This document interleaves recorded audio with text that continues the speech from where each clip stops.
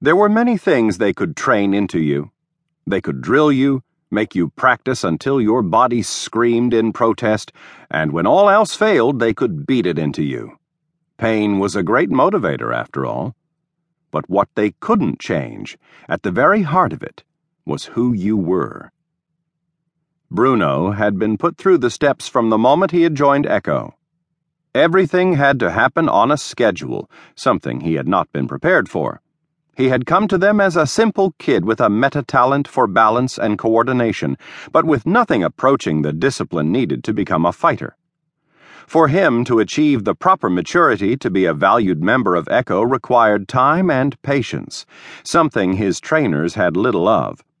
It wasn't until reassignment, until Bulwark, who had picked him up, dusted him off, and with a brutal level of emotional detachment had hurled him through the steps of his own personal boot camp, that Bruno had begun to show signs of improvement.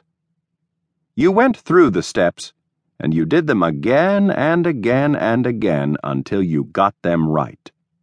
And you kept doing them until the muscle memory stuck, and before you knew it, you were dashing across uneven terrain riddled with gunfire. You were anticipating your opponent's strikes and formulating blocks and counters.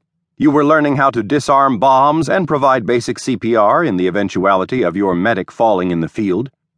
You learned all these things that could even become second nature to you, but they could never train you for everything. Even if they could, there were areas they wouldn't touch. They couldn't, not without stepping over certain lines. As much as Echo needed fighters, needed well-honed warriors in the field, they had always drawn the line at making cold-blooded soldiers of their metas.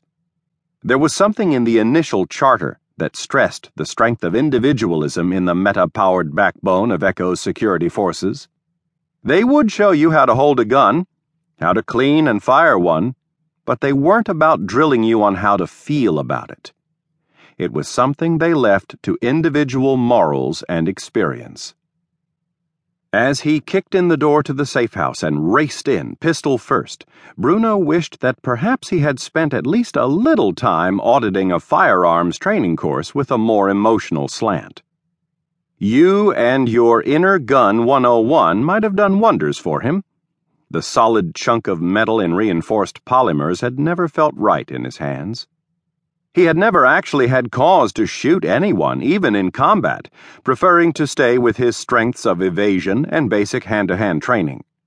He had spent enough time on a firing range, and he was reasonably confident of his aim, though you'd never know it from the way his hands trembled around the grip.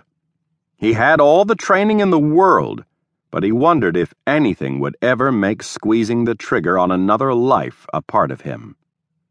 It was Scope who had insisted on it. "We're going to be barging in, and we have to move fast, Bruno.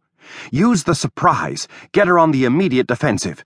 What would you feel more threatened by, the barrel of a magnum pointed at your head, or those little chew toys you call your fists?" She had a point.